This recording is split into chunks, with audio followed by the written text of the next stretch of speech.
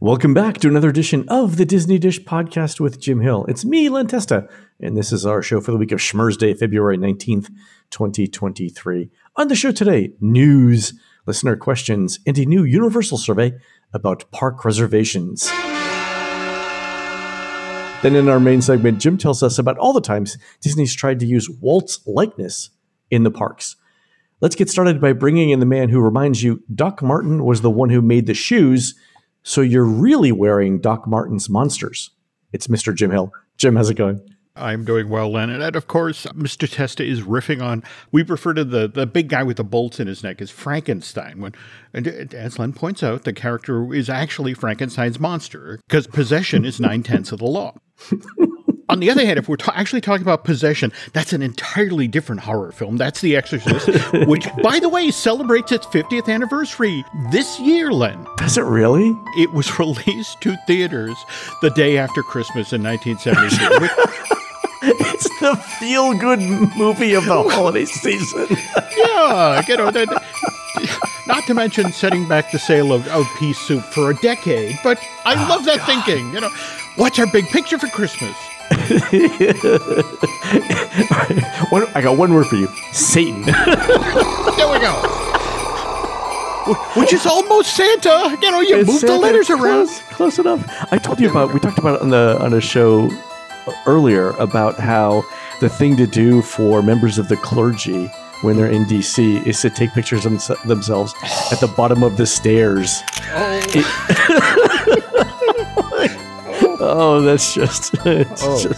Okay. That's a certain kind of humor, isn't it? There we go. Okay.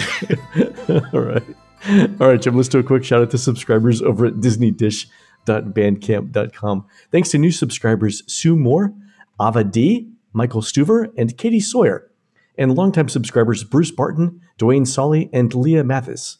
Jim, these are the characters and flight cast members who'd like to apologize profusely for their recent unauthorized balloon joyrides across the country. So to Canada, the North American Aerospace Defense Command, and the 673rd Air Base Wing in particular for that thing in the Yukon last week, and to the staff at Bandito's Cantina in Myrtle Beach for yelling, "Pluto's really a Martian" from the balloon during 2-for-1 Margarita Night, which was especially wrong. That was inappropriate, and they're very sorry. True story. Now that I think about it, isn't the base of the characters in Flight Balloon octagon shape? Is shiny, Jim, and shiny. We report the facts, Jim. You guys can decide. I learned so much in this part of the show. So I was walking by characters in flight the other day. I'm like, what would it take for the Air Force to shoot this down? Like, what? Like, everyone's kind of on edge right now. When you bring this thing up, are you like, we're Americans. We're all happy Americans. Everybody here's an Earthling. This is great. Look at us, all Earth-based carbon life forms just floating around in my tethered balloon. They talked about the guys in the F-18s who were sent out to, first they have to do the flyby, and they talk about, well, what did you see? Well, I was going by at 200 miles an hour. Blur. Oh, blur. It's a blur again. So. And that some of these were probably actual weather balloons from the University of Washington. And there's some kid monitoring the signal going, yep, it's beeping. Yep, it's speaking. And then that.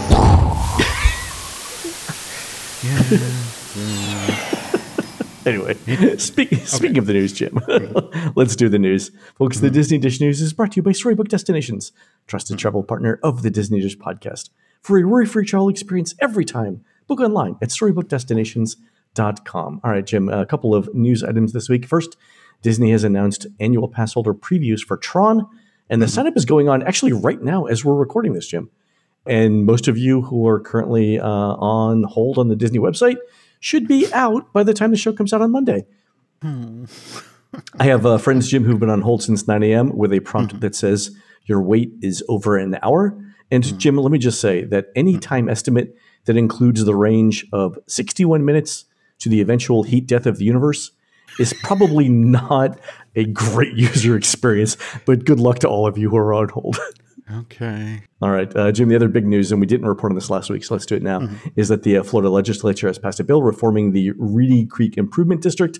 The new name is now the Central Florida Tourism Oversight District. The big difference in the bill is that the governor gets to appoint the board of directors instead of it being Disney landholders right now. Also, a couple of interesting things on the bill. Persons who've worked in the theme park industry in the past 3 years are ineligible for the board. Also, have you read the bill, Jim? It's 191 pages. I actually having a physical copy mailed to me, but please go on. So it's the border of the Reedy Creek Improvement District, now the Central Florida Tourism Oversight District, is changed, presumably to include new residents who the governor wants on the board. And that's interesting because to describe the land that's now in and out of the district took 79 of the bill's 191 pages. And to put that in perspective, the entire original Reedy Creek Improvement District bill was just 92 pages. And anytime you see something like this, Jim, anytime you see like super, super, super specific things in the bill, especially one that's basically half of the bill's size, you're like, why? Why is this level of detail in this bill? And I suspect, Jim, but I haven't been able to figure it out yet, but I think that some of the borders in the new bill might be down to the level of individual homes that are either in or out of the district, depending on political affiliation. We'll see if I can find more about that. And so what I've tried to do is sort of cut and paste the descriptions of the land areas into Google to see if I can get like a plat or a survey of it. I haven't been successful yet, but so it's going to take a little bit more deep diving around there. But yeah, I suspect it's like at the end at the level of individual homes in or out of the district. So the big question, Jim, is why was there no opposition from Disney on this? Well, I have some info to share, but please, you first.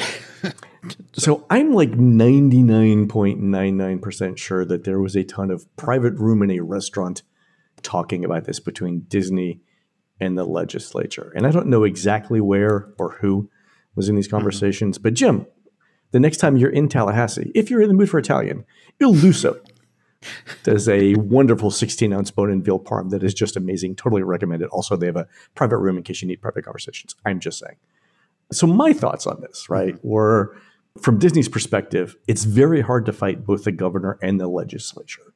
Because even if you think you're right, any law that gets in the way of what the governor wants will just be changed by the legislature, right? And then any court fights that go out of the state would basically be lengthy and unpredictable in their outcome. Any lawyer will tell you that, right? We've talked on previous shows that Disney's already losing some of the over 50 demographic, which have a lot of disposable income because of this whole controversy. And so I think Disney's question is do we want to be in the news over this for the next X number of years? Even if we win, would it just be a Pyrrhic victory, right? And so that was sort of like the calculus that I think everyone who's looking at this is saying, like, even if Disney thinks they're right, a protracted court battle is not in the shareholders' best interest. No. And Disney has been in the news and tied to Ron DeSantis for the better part of a year now. And as you pointed out, it's having a negative effect on a certain segment of would-be visitors to the park over the age of 50. And we have to stop this negative publicity. But the other contributing factor was at the same time that this bill is chugging along and about to be voted on, you have the Nelson Peltz situation. He's making a run at the board. And the way it was explained to me is that Bob Iger saw himself as fighting fires in two directions. And it was like one of these things where it's like, look, Ron DeSantis, what he's doing will affect the company's operation in Florida. Whereas Nelson Peltz, if he gets somebody on the board, that potentially affects the entire company on a worldwide basis. So it's like, you had to pick your battles. And it was just to the effect of, I need to put out that fire. And you made your visit to the Reedy Creek Improvement District where they voted on one major park to be put in development and two minor parks. I mean, and remember the very thing when you had your conversation with the folks at Reedy Creek, they mentioned, we don't know what the makeup of this board will be in a few months. I mean, they literally knew this was coming down the pipe. Yeah, they didn't actually say it, Jim, but let me put it this way. If there was one business I could own right now in the United States, it would be the concession that sells stamps with the word approved to the Reedy Creek Improvement District right now, because you know that everything that Disney wants is now getting stamped like approved, approved, approved, approved, approved, approved. Yep. Disney made a hard decision, but again, set this up in such a way that it will have the least lasting impact on the company. And from conversations I've had with folks at Disney, we want to be out of the spotlight, and we will hope that at some point in the future, Ron DeSantis will not be either the governor of Florida or the president of the United States. Right. Because Ron's gotten a lot of publicity out of bashing the Disney company. So it's just sort of keep your head down. We don't want to do this for the next 2 to 4 years. Yeah. No, that's it exactly. So here's one upside to this whole thing that I don't think, Jim, has been discussed nearly enough. And it's this. One of the reasons why we don't have residential developments inside of Walt Disney World property is because those landowners would be able to vote on board of directors for the Reedy Creek Improvement District. But now, Jim, the governor appoints the board members to the new district, which means that Disney wouldn't need to be concerned about potential landowners inside Walt Disney World then voting on the makeup of the board members, which means they could conceivably sell residential real estate inside of the 28,000 acres that they have. And I let me just say, I didn't think of it myself, but someone Disney adjacent sent me an email like, hey, have you thought of this? Let's see how this plays out. But again, Disney basically made the least painful decision. And again, yes, sometimes the best outcome is the least bad outcome, right? There we go. That's it. Exactly. So. All right, Jim, we have some surveys in the news. A friend of the show who will remain nameless has shared a brand new Universal survey that asks for your opinion on park reservation systems. So the initial couple of questions are, when was your most recent trip to Universal? And then there's another question around reminding you of Disney's reservation system that says, before the survey, were you aware of Disney's park reservation system? The next question after that is, when did you first become aware of the Disney park reservation system? And it was before I went on the Disney website to purchase a ticket, or when I went on the Disney website to purchase a ticket. And I think, Jim, this question is to figure out the impact of the surprise factor that for people who didn't know about it beforehand. Like, they will take this answer in the context of every other answer that you're about to give, right? So a couple of other questions. Did you use the park reservation system? And then, was it you or was it someone else in your party who was primarily responsible for making the park reservation? And Jim, my note on this one is they want to make sure they're talking to the victim. Yes, you are correct. So. All right. The next question is when planning your most recent Disney visit, and remember, this is a Universal survey. When planning your most recent Disney visit, how far in advance did you reserve your park reservations? Day of the visit, less than a week in advance, 1 to 2 weeks in advance, 3 weeks to a month in advance, 2 to 3 months in advance, 4 to 6 months, 7 to 11, or a year or more out. And the next question is, did you make all of your park reservations at the same time, yes or no? And then a similar question, did you make your park reservations on the same day you bought your tickets or on a different day? All right. So the next one is a great question. And it's, which of the following better describes how you chose when to book your park reservations for your most recent visit to Disney? I chose a date to visit Disney and booked park reservations based on that.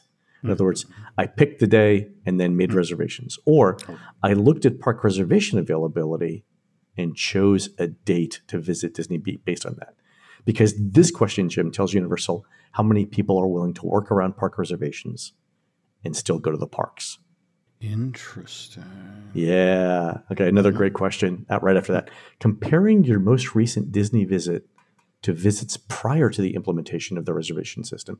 Did the reservation system change how early you started planning? So the first option is, yes, I started planning sooner than I would have pre-reservation system. Yes, I started planning later than I would have pre-reservation system.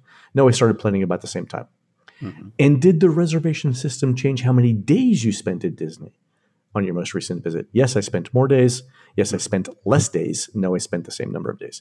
So the first question there is, did the park reservation system make you commit earlier, in which case we Universal would know earlier that you're coming? And if you did did you spend more or less than you would have? So 2 great questions there. Yeah, nice. Yeah. All right. So the next question, and there's a section here where it's just like one great question after another. But this one is the next one. Now, please think back to when you were first planning your most recent Disney visit. Before you made any purchases or reservations, did you experience any of the following situations? Please select all that apply. And the first one is no parks were available on the day I wanted to go. The second option is my first choice park was not available on the day I wanted to go. Third option was my first choice park was not available at all during my visit. Remember, Jim, this happened to me during Hannah's last birthday in Walt Disney World, where she could not get into the Magic Kingdom for 4 consecutive days. And then the fourth option was all the parks I wanted to visit were available.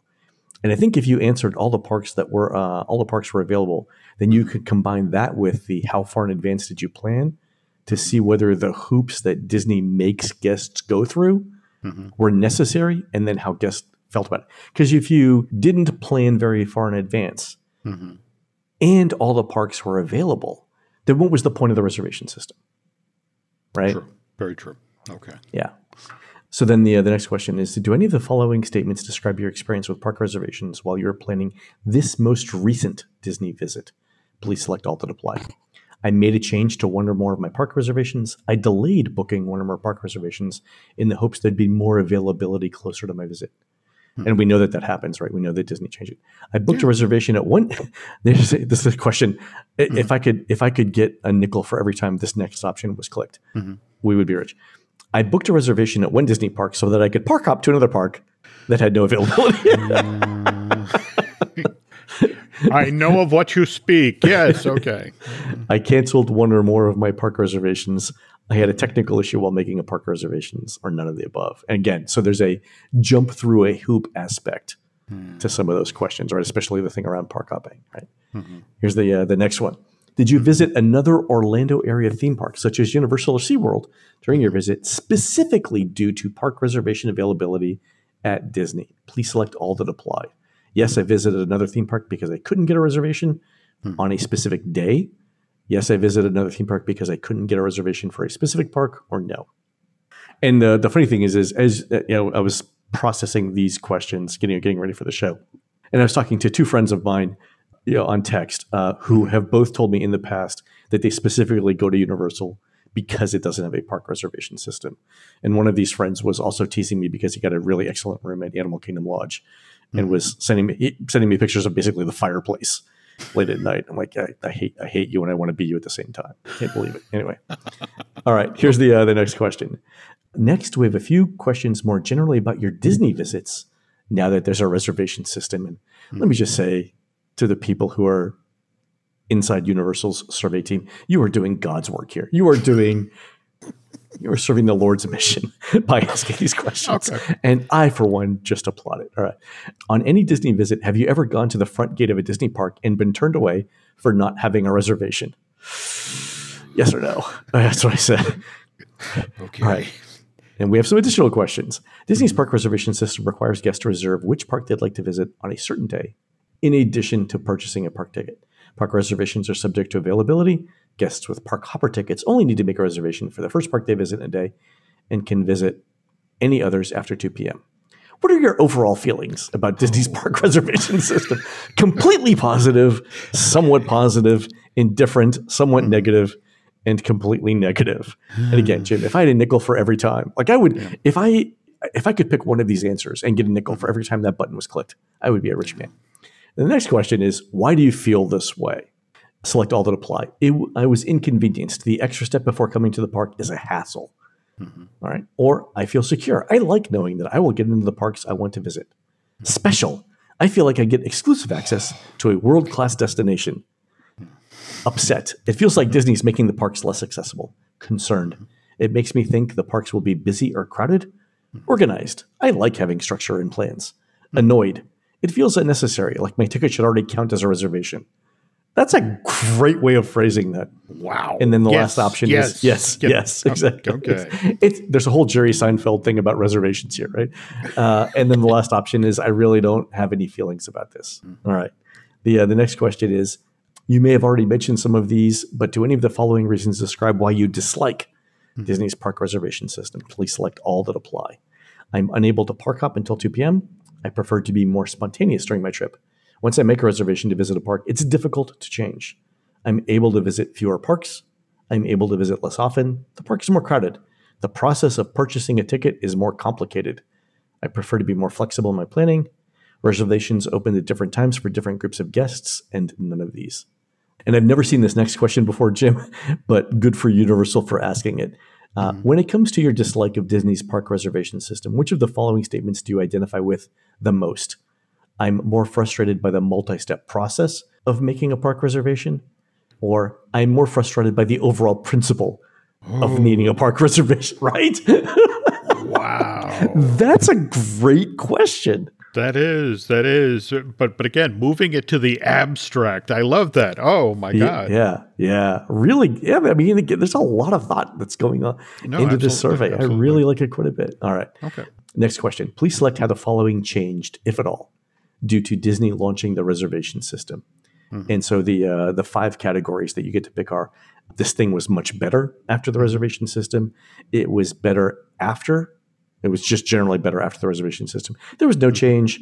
It was worse, or it was much worse after the reservation system. My experience planning for my visit. And here the person who took the survey said it was much worse after the reservation system. My experience inside the park was just worse after the reservation system. My perception of the Disney brand was worse during the reservation system. And the value for the cost of a ticket or pass was no change. Yeah. The follow-up question is if you could change one aspect of the reservation system, what would it be? No surprises there. The person who answered this one said eliminate the no park hopping until 2 p.m. rule. Quick question. Is there any chance we can get this sent to Josh tomorrow or Bob Iger? I mean, I feel like this needs to land on somebody's desk. Well, and again, I know that people from Universal surveys listen to the show, and I know that people from Disney's Consumer Insights Group listen to the show. So, the purpose of reading these is, number one, they're interesting and they're newsworthy. But number two, it tells you that it allows you to know what other people know, what you know, right? Yeah. So now Universal, by asking these questions, knows what Disney knows about their own internal surveys around the reservation system. And Disney knows that Universal knows what Disney knows. But this is one of these speak truth to power moments. Yeah, exactly. Right. Look, because I think that what's brilliant about this survey is it so succinctly zeroes in on what the real issues are and what's happening to the perception of vacationing at Walt Disney World. Yeah, it's true. All right, there's a couple of other questions here to follow. Have you ever chosen to visit Universal over Disney because Universal doesn't have a reservation system? And our respondent clicked yes. If Universal Orlando were to institute a park reservation system with the same attributes as Disney, how would that change your opinion of Universal, if at all? And the options are: I would view Universal much more negatively. I would view Universal more negatively. I would not view Universal any differently. I'd view Universal more positively, and then much more positively. And of course, our respondent said much more negatively, which I would assume every single person would click that button on this survey. And then there was a freeform text question about why you'd feel that way. And then there's, to end the survey is basic demographic information. So, Jim, the question that I had is, why is Universal so interested in the park reservation system? So I have a couple of ideas, right? One is Universal is definitely getting some guests alienated by Disney. And that's, that's more revenue for Universal. On the other hand, Disney's definitely getting labor savings from park reservations, which is cost savings, right? And we know this because Disney's said that on earnings calls, right? Yep. So I think the question for Universal here is, of those two numbers, which one is bigger, right? Is Universal getting more revenue from people who are fed up with Disney than Disney's getting in labor savings? And the reason why that's important is because I think Wall Street will look at increased revenue and decreased costs differently, right? If it's one or the other. You're not wrong. I mean, so many companies, particularly in the tech sector, are just responding to pressure from Wall Street about everyone's cutting 6% because that's the number everyone agreed exactly on. Yes. Yeah. Not that we need to cut 6%, but Wall Street is basically telling us that we need to cut 6%. 6%. So, Yep. Yeah. Yep. The other thing I think is driving this survey is this: like, Universal Orlando knows that when it opens, there's going to be more people trying to get into Epic Universe than can fit in Epic Universe, right? So there's going to have to be some way of limiting the number of people who get in, right? So let's just assume right off the top, everyone staying at a Universal hotel gets in. And we've already seen other surveys that indicate that multi-day ticket holders will be the next set of people who get to go to Epic Universe. So that means that if there's any space left, how do you fairly allocate that space within Epic Universe to one-day guests, right? And would a reservation system alienate those people? So keep in mind, too, that you can't just walk from Epic Universe to another park if you get turned away because it's physically distinct from the other parks. So I think that's why. One of the design conceits of this park is by its proximity to the Orange County Convention Center, this is a park that, for example, will shut down a land at 3 or 4 o'clock in the afternoon because they've had a buyout for a corporate event that's going to come in and use that section of the park. So that's further going to limit this park from an attendance point of view. And they know that going into this before even this thing goes live in 2025. Yeah. So given the number of people who are going to want to go in, how do you allocate that space, which is going to be much less fairly? And so they're looking at this saying, is it reservation system? Is it lottery? Right? Is it first come, first serve? In which case, you're going to have people lining up for 7 hours. I think this is one of those things where they're looking at options and trying to see how No, actually. And it's certainly very smart to be doing this Get in 2023 as opposed to open the park in 2025 and then figure it out. Exactly. All right, Jim, we've got time for one quick listener question. This one is from Blake, who says this. And speaking of, company trips to Orlando, my company is holding their next semi-annual meeting at the Gaylord Palms, Orlando. This got me thinking about transportation to the parks and then transportation within the parks. Which Disney resort do you think has the best overall transportation options to all the parks? So in other words, it wouldn't be a resort that's super convenient to just one park and then has to get to the others. It'd be the one resort that has pretty okay options to everything, nothing super great and nothing super terrible. So right off the top, we're going to eliminate some resorts: Old Key West, Saratoga Springs, and the Treehouses, Fort Wilderness Campgrounds, and probably Wilderness Lodge, Boulder Ridge, Copper Creek. Because, Treehouses are like the most remote thing you get. Saratoga Springs, Old Key West, notoriously bad for bus service. And Old Kingdom Lodge and Kidani aren't connected to anything, so they would lose out. And they're at the extreme end of the property, so they would lose out to anything that's closer, right? Okay. I would also say we should eliminate All Stars from consideration because Pop and Art of Animation have the Skyliner. So everything else being equal, they would be better. Certainly. Yeah. Okay. I also think we should eliminate the Grand Floridian, and I will tell you why in a minute. Okay. Also, Coronado and Gran Destino would be out. Also, Port Orleans French Quarter and Riverside for reasons that will become apparent in a second. All right. So a couple of obvious options. The Skyliner resorts, right? The Riviera, Caribbean Beach, Pop Century, Art of Animation, because you can get to 2 parks from them with the Skyliner, and then you can bus everywhere else. And in places like, Caribbean Beach is relatively, in the Riviera, relatively centrally located, right? Pop Century, Art of Animation, they're sort of on the edge of property, but it's a straight shot down World Drive to get to Magic Kingdom, and then Epcot, Animal Kingdom, and the studios are all closer. You could kind of see that, right? Yep. But I think, Jim, it's one of these 4.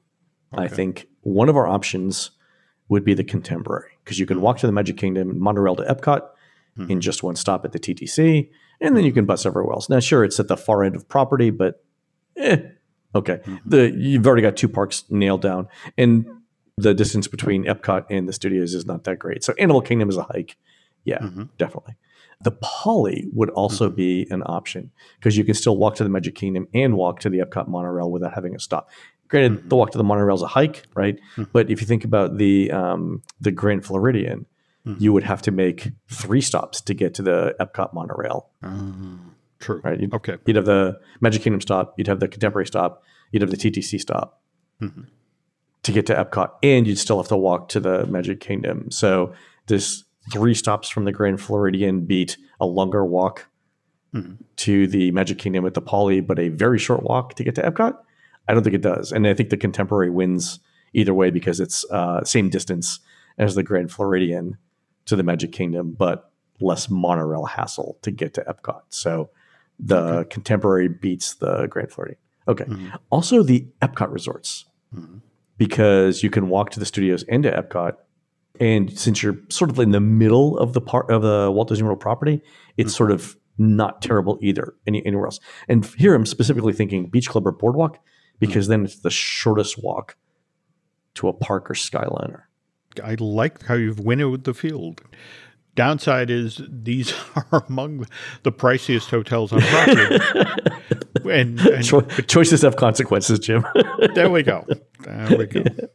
Yeah, I mean, so if it was me, right, everything else being equal, I would say it's either the Beach Club or the Boardwalk. Because if you're looking at every other option, all of those things, the Contemporary, the Poly, the Beach Club, and the Boardwalk, all have great access to two parks, or good access to two parks. But the Beach Club and the Boardwalk have shorter drives to Magic Kingdom and Animal Kingdom than the Contemporary Poly. Because to go to the Animal Kingdom, you're hiking it all the way across property. So the Epcot resorts are more centrally located. So yeah, if it was me, Beach Club, Boardwalk. There we go. No, love that decision tree. I feel bad for Blake's wallet, but on the other hand, I think this is a wonderful suggestion. So yeah, this is a great question, though, Blake. I mean, I spent a good 45 minutes on this, going through it, trying to consider the options. Great question. I would love to see the whiteboard at your house. Exactly. There was a lot of Google mapping going on. There we go. If anyone has any other ideas, though, let me know. Okay. All right, folks, we're going to take a quick commercial break. When we come back, Jim talks about how Disney's tried to use Walt's likeness in the parks.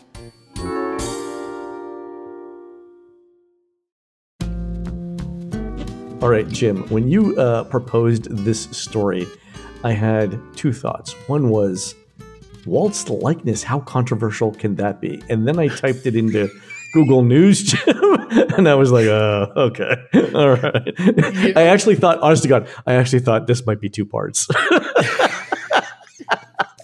Okay. I guess we need to explain what Mr. Test is referencing here. The footage. It was the hologram. Yeah, the hologram that's going to be featured as part of the Disney 100, the exhibition, traveling exhibit, which opens at the Franklin Institute in Philadelphia, Friday, February 18th.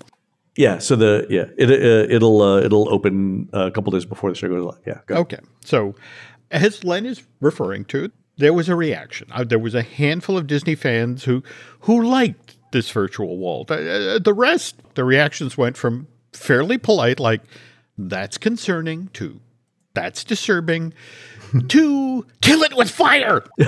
Problem with this virtual Walt is it's not modeled on the young Walt Disney from the newsreels of the 1930s, nor is it the kindly old Uncle Walt that most of us know from television of the mid-1960s. What they decided to do was split the difference. And they went with Walt circa 1954, a guy in his mid-50s. And all of the reference footage for this hologram was pulled from Walt's intros from the original Disney television show, the Walt Disney's Disneyland. And then this is the show that aired on ABC from October of 54 to August of 61, changed its name in the last two seasons to Disney Presents. But these shows used to air on Walt Disney on the Disney Channel, but that was a decade or more ago. So A lot of people haven't seen this version of Walt Disney in a long time. More to the point, they never saw this version of Walt Disney in color. It was always in black and white. So people are talking about Walt never gestured like that, or Walt never looked like that. No, if you look at these shows, he actually did. But again, the whole issue here is that people are that is not the Walt Disney I know. Replicating Walt, whether it's for the parks or the films, has always been controversial, and especially back in the days when Walt's widow or his two daughters were alive. And Walt's likeness and its use first became an issue back in December of 52. This is when Walt launched Walt Disney Inc. This is a company that grew out of Walt Disney's Miniature Railroad Company, a firm that Walt founded in 1950 and literally operated out of his backyard. He sold customized tools that were used for the operation of miniature steam trains. That's an awesome side business. So what was the purpose of Walt Disney Incorporated? Roy initially is not very enthusiastic about the Disneyland idea. So Walt has to find money, is paying out of his own pocket for the initial development of Disneyland. So he's looking to set up additional revenue streams. Like, for example, under the Walt Disney Inc. branch of the company, he signed for the television rights to Zorro. Prior to that, there had been some Zorro films made, but the character had never been adapted for television. And Walt thought, I'm going to probably have to go to the television networks and look for money for this thing. So if I have an idea for a series under my arm, and if they don't necessarily go for this anthology show I want to do, I do have Zorro. I could dangle that in front of them. And he's doing this personally, not as a representative of the company. He still hasn't gotten his brother Roy completely on board with this thing. Walt paid out of his own pocket for the initial development of Disneyland. The language of the initial deal, he owned personally the Mark Twain Riverboat, the Disneyland at Santa Fe Railroad, and eventually the Alweg monorail, and also the very short-lived Viewliner. And this is actually back in the day when you went around the park, you had to hand in a ticket, an A, B, C, D, or E ticket. And the beauty of that system was that each of these attractions could then say, okay, I took in this many tickets today, and this ticket is valued at 40 cents. So this is the revenue that was attributed, or this attraction produced each day. Oh, and that money went to Walt? That went to Walt and his family. And this is what this largely was about. He had two daughters, and Sharon and Diane, and likewise his wife, and was looking down the pike at the time when Walt Disney, the man, would be gone, but Disney, the company, would survive, which, again, brings us to the other key issue here. This is when Walt turned around and went to the company and said, from this point forward, anytime you use my name or my likeness, I get a fee. Because, again, I want to create, for lack of a better term, an annuity for Lillian, Diane, and Sharon. Oh, the idea being that, at some point the company's going to consider me as an employee, but not my family, and he needs to take care of his family. That's it exactly. Okay. Now, Walt's brother, Roy O. Disney, understands what Walt is trying to do here, creating reliable revenue for his family. But Roy O. Disney, the chairman of the board of Walt Disney Productions, he objects to WDI, which in this case is not Walt Disney Imagineering, but Walt Disney Inc. He's like, the shareholders are not going to like this, Walt. You need to change this. And so first thing Walt does is changes the name of the company to WED Enterprises in 1953. Yeah. And that's the company that then goes on to develop Disneyland. Disneyland, right out of the gate, eventually becomes a huge success, is making money hand over fist. But the notion that Walt is personally profiting from WED Enterprises, the arm of the company that builds the attractions for the park, really becomes a bone of contention between Walt and Roy. And we've actually talked about this on the show, Len, when the 18-month-long period from Christmas of 1959, evidently they had a huge blow-up over the holidays that year. Yeah, they didn't talk, right? Till June of 61.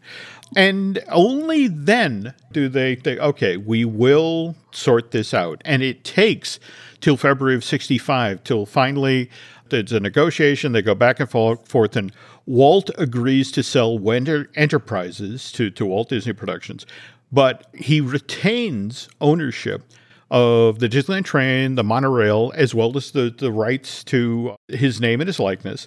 And that then is shifted over to a much smaller company, Retlaw Enterprises. Roy is not happy about this, but this was a negotiation. And, it's saying, okay, we at least got Imagineering. The thing with the compromise is that nobody's happy, right? No, that's exactly. So that's what's happened here. So 19 months later, Walt dies in December of 66. Well, how do we honor the memory of the co-founder of the company? And Roy decides, for example, that Disney World will now be known as Walt Disney World, but there now becomes a call to do something physical at Disneyland Park. Yeah, like a statue or something. But here's the thing. They start small.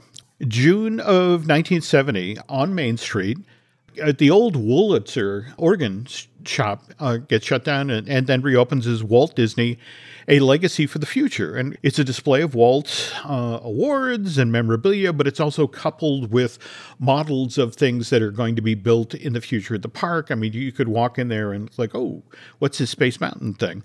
And they had to go to Lillian to get a lot of this material. And by now, Lillian has remarried. Oh, I didn't know she remarried, really? Oh, yes. At this point, she is Mrs. John Truyans. They married in September of 1969. Mr. Truyans is a real estate developer in Southern California, and they actually stay happily married till he passes away in 1981. But, she's still very proud of her connection to Walt, and so she's, all right, I will allow you to do certain pieces. And if we jump ahead now to December of 71, Roy O. Disney dies. And during his lifetime, Roy insisted that the company honor the agreement that he and his brother had hammered out in 65. It's like, again, it's the rights to Walt's likeness and his name, plus all the monies for this, Disneyland's riverboat, steamboat, monorail going straight to the Disney family. But April of 1973, inside of 1 week, we have the Walt Disney Story opens at Disneyland Park. And then just 7 days later, a East Coast version of this very same attraction. Where does it go? At Disneyland, it goes into the Main Street Opera House, and it replaces Great Moments with Mr. Lincoln. Whereas at Walt Disney World, it goes into the Exposition Center. It's to the right as you enter the park. Now the theater. To the magical Mickey meet and greet and all that. Yeah. Out in Southern California, Walt, especially in the early 1970s, was not quite as beloved as you might believe. When they opened the Walt Disney Story at Disneyland, they actually shut down Great Moments with Mr. Lincoln. And that had been installed there in July of 65. Attraction had only been open less than 8 years at that point. But the Southern Californian conservatives weren't happy. It was the notion of, wait a minute, you're pushing out Honest Abe to make room for Uncle Walt. And there were so many letters and so many phone calls that Disney got about this issue. The Walt Disney Story at Disneyland actually shut down in February of 1975. And 4 months later, reopened as the Walt Disney Story featuring Great Moments with Mr. Lincoln.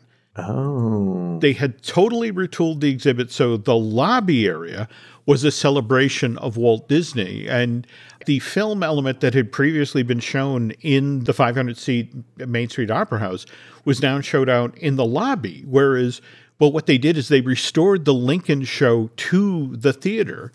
History repeats itself in August of 1990. It's about this same time that word comes down that Disney is about to shut down Great Moments with Mr. Lincoln to put Jim Henson Presents Muppet Vision 3D in that same space. Yeah, and I can see how people, Yeah, and you can go to Los Angeles Times right now and see all of the angry letters, that people sent in. How dare Disney does this? And so they abandoned that idea. Did you ever see the sketch in Saturday Night Live where Key and Peele do security for the Muppet Show?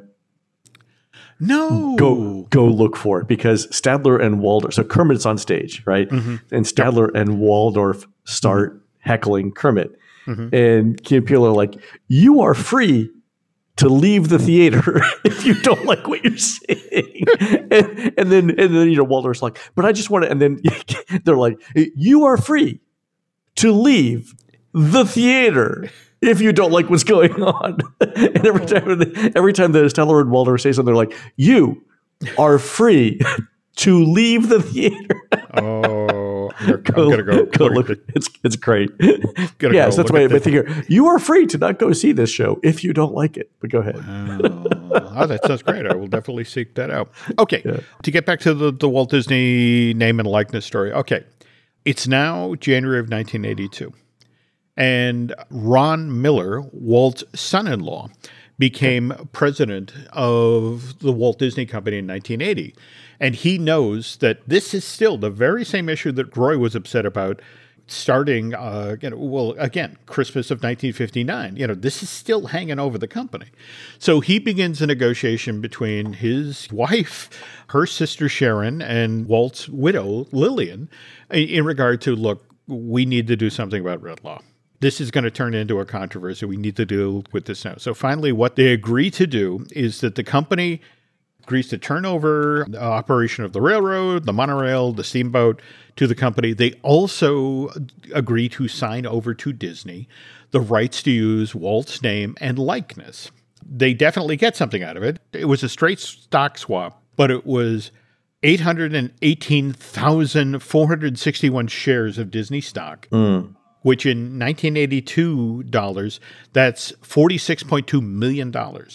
Yeah, that's probably, if you told me that's probably worth $500 million in stock now, I would believe that. It is a considerable chunk. Now, mind you, as part of this deal, that, Roy got a verbal agreement from the company that anything involving Walt's name and likeness, they would run by the family beforehand.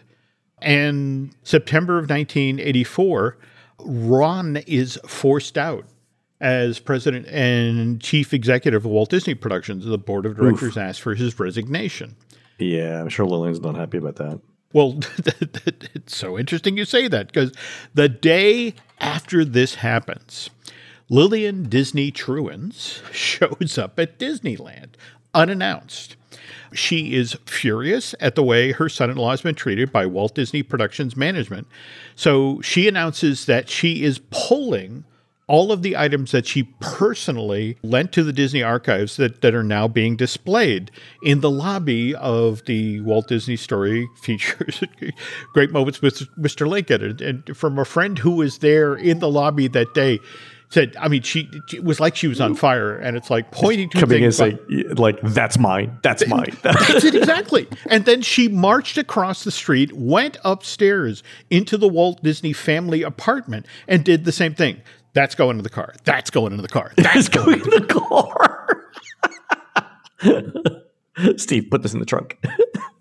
And this starts an incredibly spiky period between the Disney family and the Disney Corporation, which will definitely influence how Walt's likeness is used in the parks and on film. We'll get to that part of the story, which deals with not only the Partners statue that is now around the world and also on the Disney lot, but even what's going on with Dreamers Point at Epcot. But again, we'll get to that on next week's Disney Dish. All right, so I did a quick calculation. I went back and looked at Disney stock history. So since 1982, the stock has split 3 times: a 4-for-1 split, another 4-for-1 split, and then a 3-for-1 split, which means 48 to 1. So the stock at today's current prices, the 818,000 shares of stock would be worth $4.23 billion right now. Oh my God! The Disney family's doing all right. Well. They're doing fine for themselves. Okay. So Jim, right now, today, is there an official in-writing agreement between the Disney family and the Disney company about how to use Walt's likeness? Because if there's not, I understand where the drama is coming from. There was an understanding, but it's not on paper, which is why, for example, saw Diane had the Walt Disney Family Museum built at the Presidio, because the belief was this is during a time when Disney went from Walt Disney Productions to Walt Disney Company to, think about it, it was Walt Disney Pictures, and then suddenly it was just Disney. Yeah. The Walt sort of went out of the equation, and Diane was not happy about that. But again, we'll get to that story next week. All right, folks, that's going to do it for the show today. You can help support our show and at Jim Hill Media by subscribing over at disneydish.bandcamp.com, where you'll find exclusive shows never before heard on iTunes. On next week's show, it's the Jim Hill Hour, because I'll be on a cruise somewhere in the Atlantic. Not the Bermuda Triangle, though. Don't get worried. And Jim will finish up this story on Walt's likeness. You can find more of Jim at jimhillmedia.com and more of me, Len, at touringplans.com. We're produced fabulously by Aaron Adams. We'll be talking about the pros and cons of horizontal and vertical axis turbines, and then doing the opening set for CJ Solar at the 2023 Comstock Windmill Festival on Saturday, June 10th at the Second Wind Ranch. That's just off State Road 183 in beautiful Comstock, Nebraska. While Aaron's doing that, please go into iTunes and rate our show and tell us what you'd like to hear next. For Jim, this is Len. We will see you on the next show.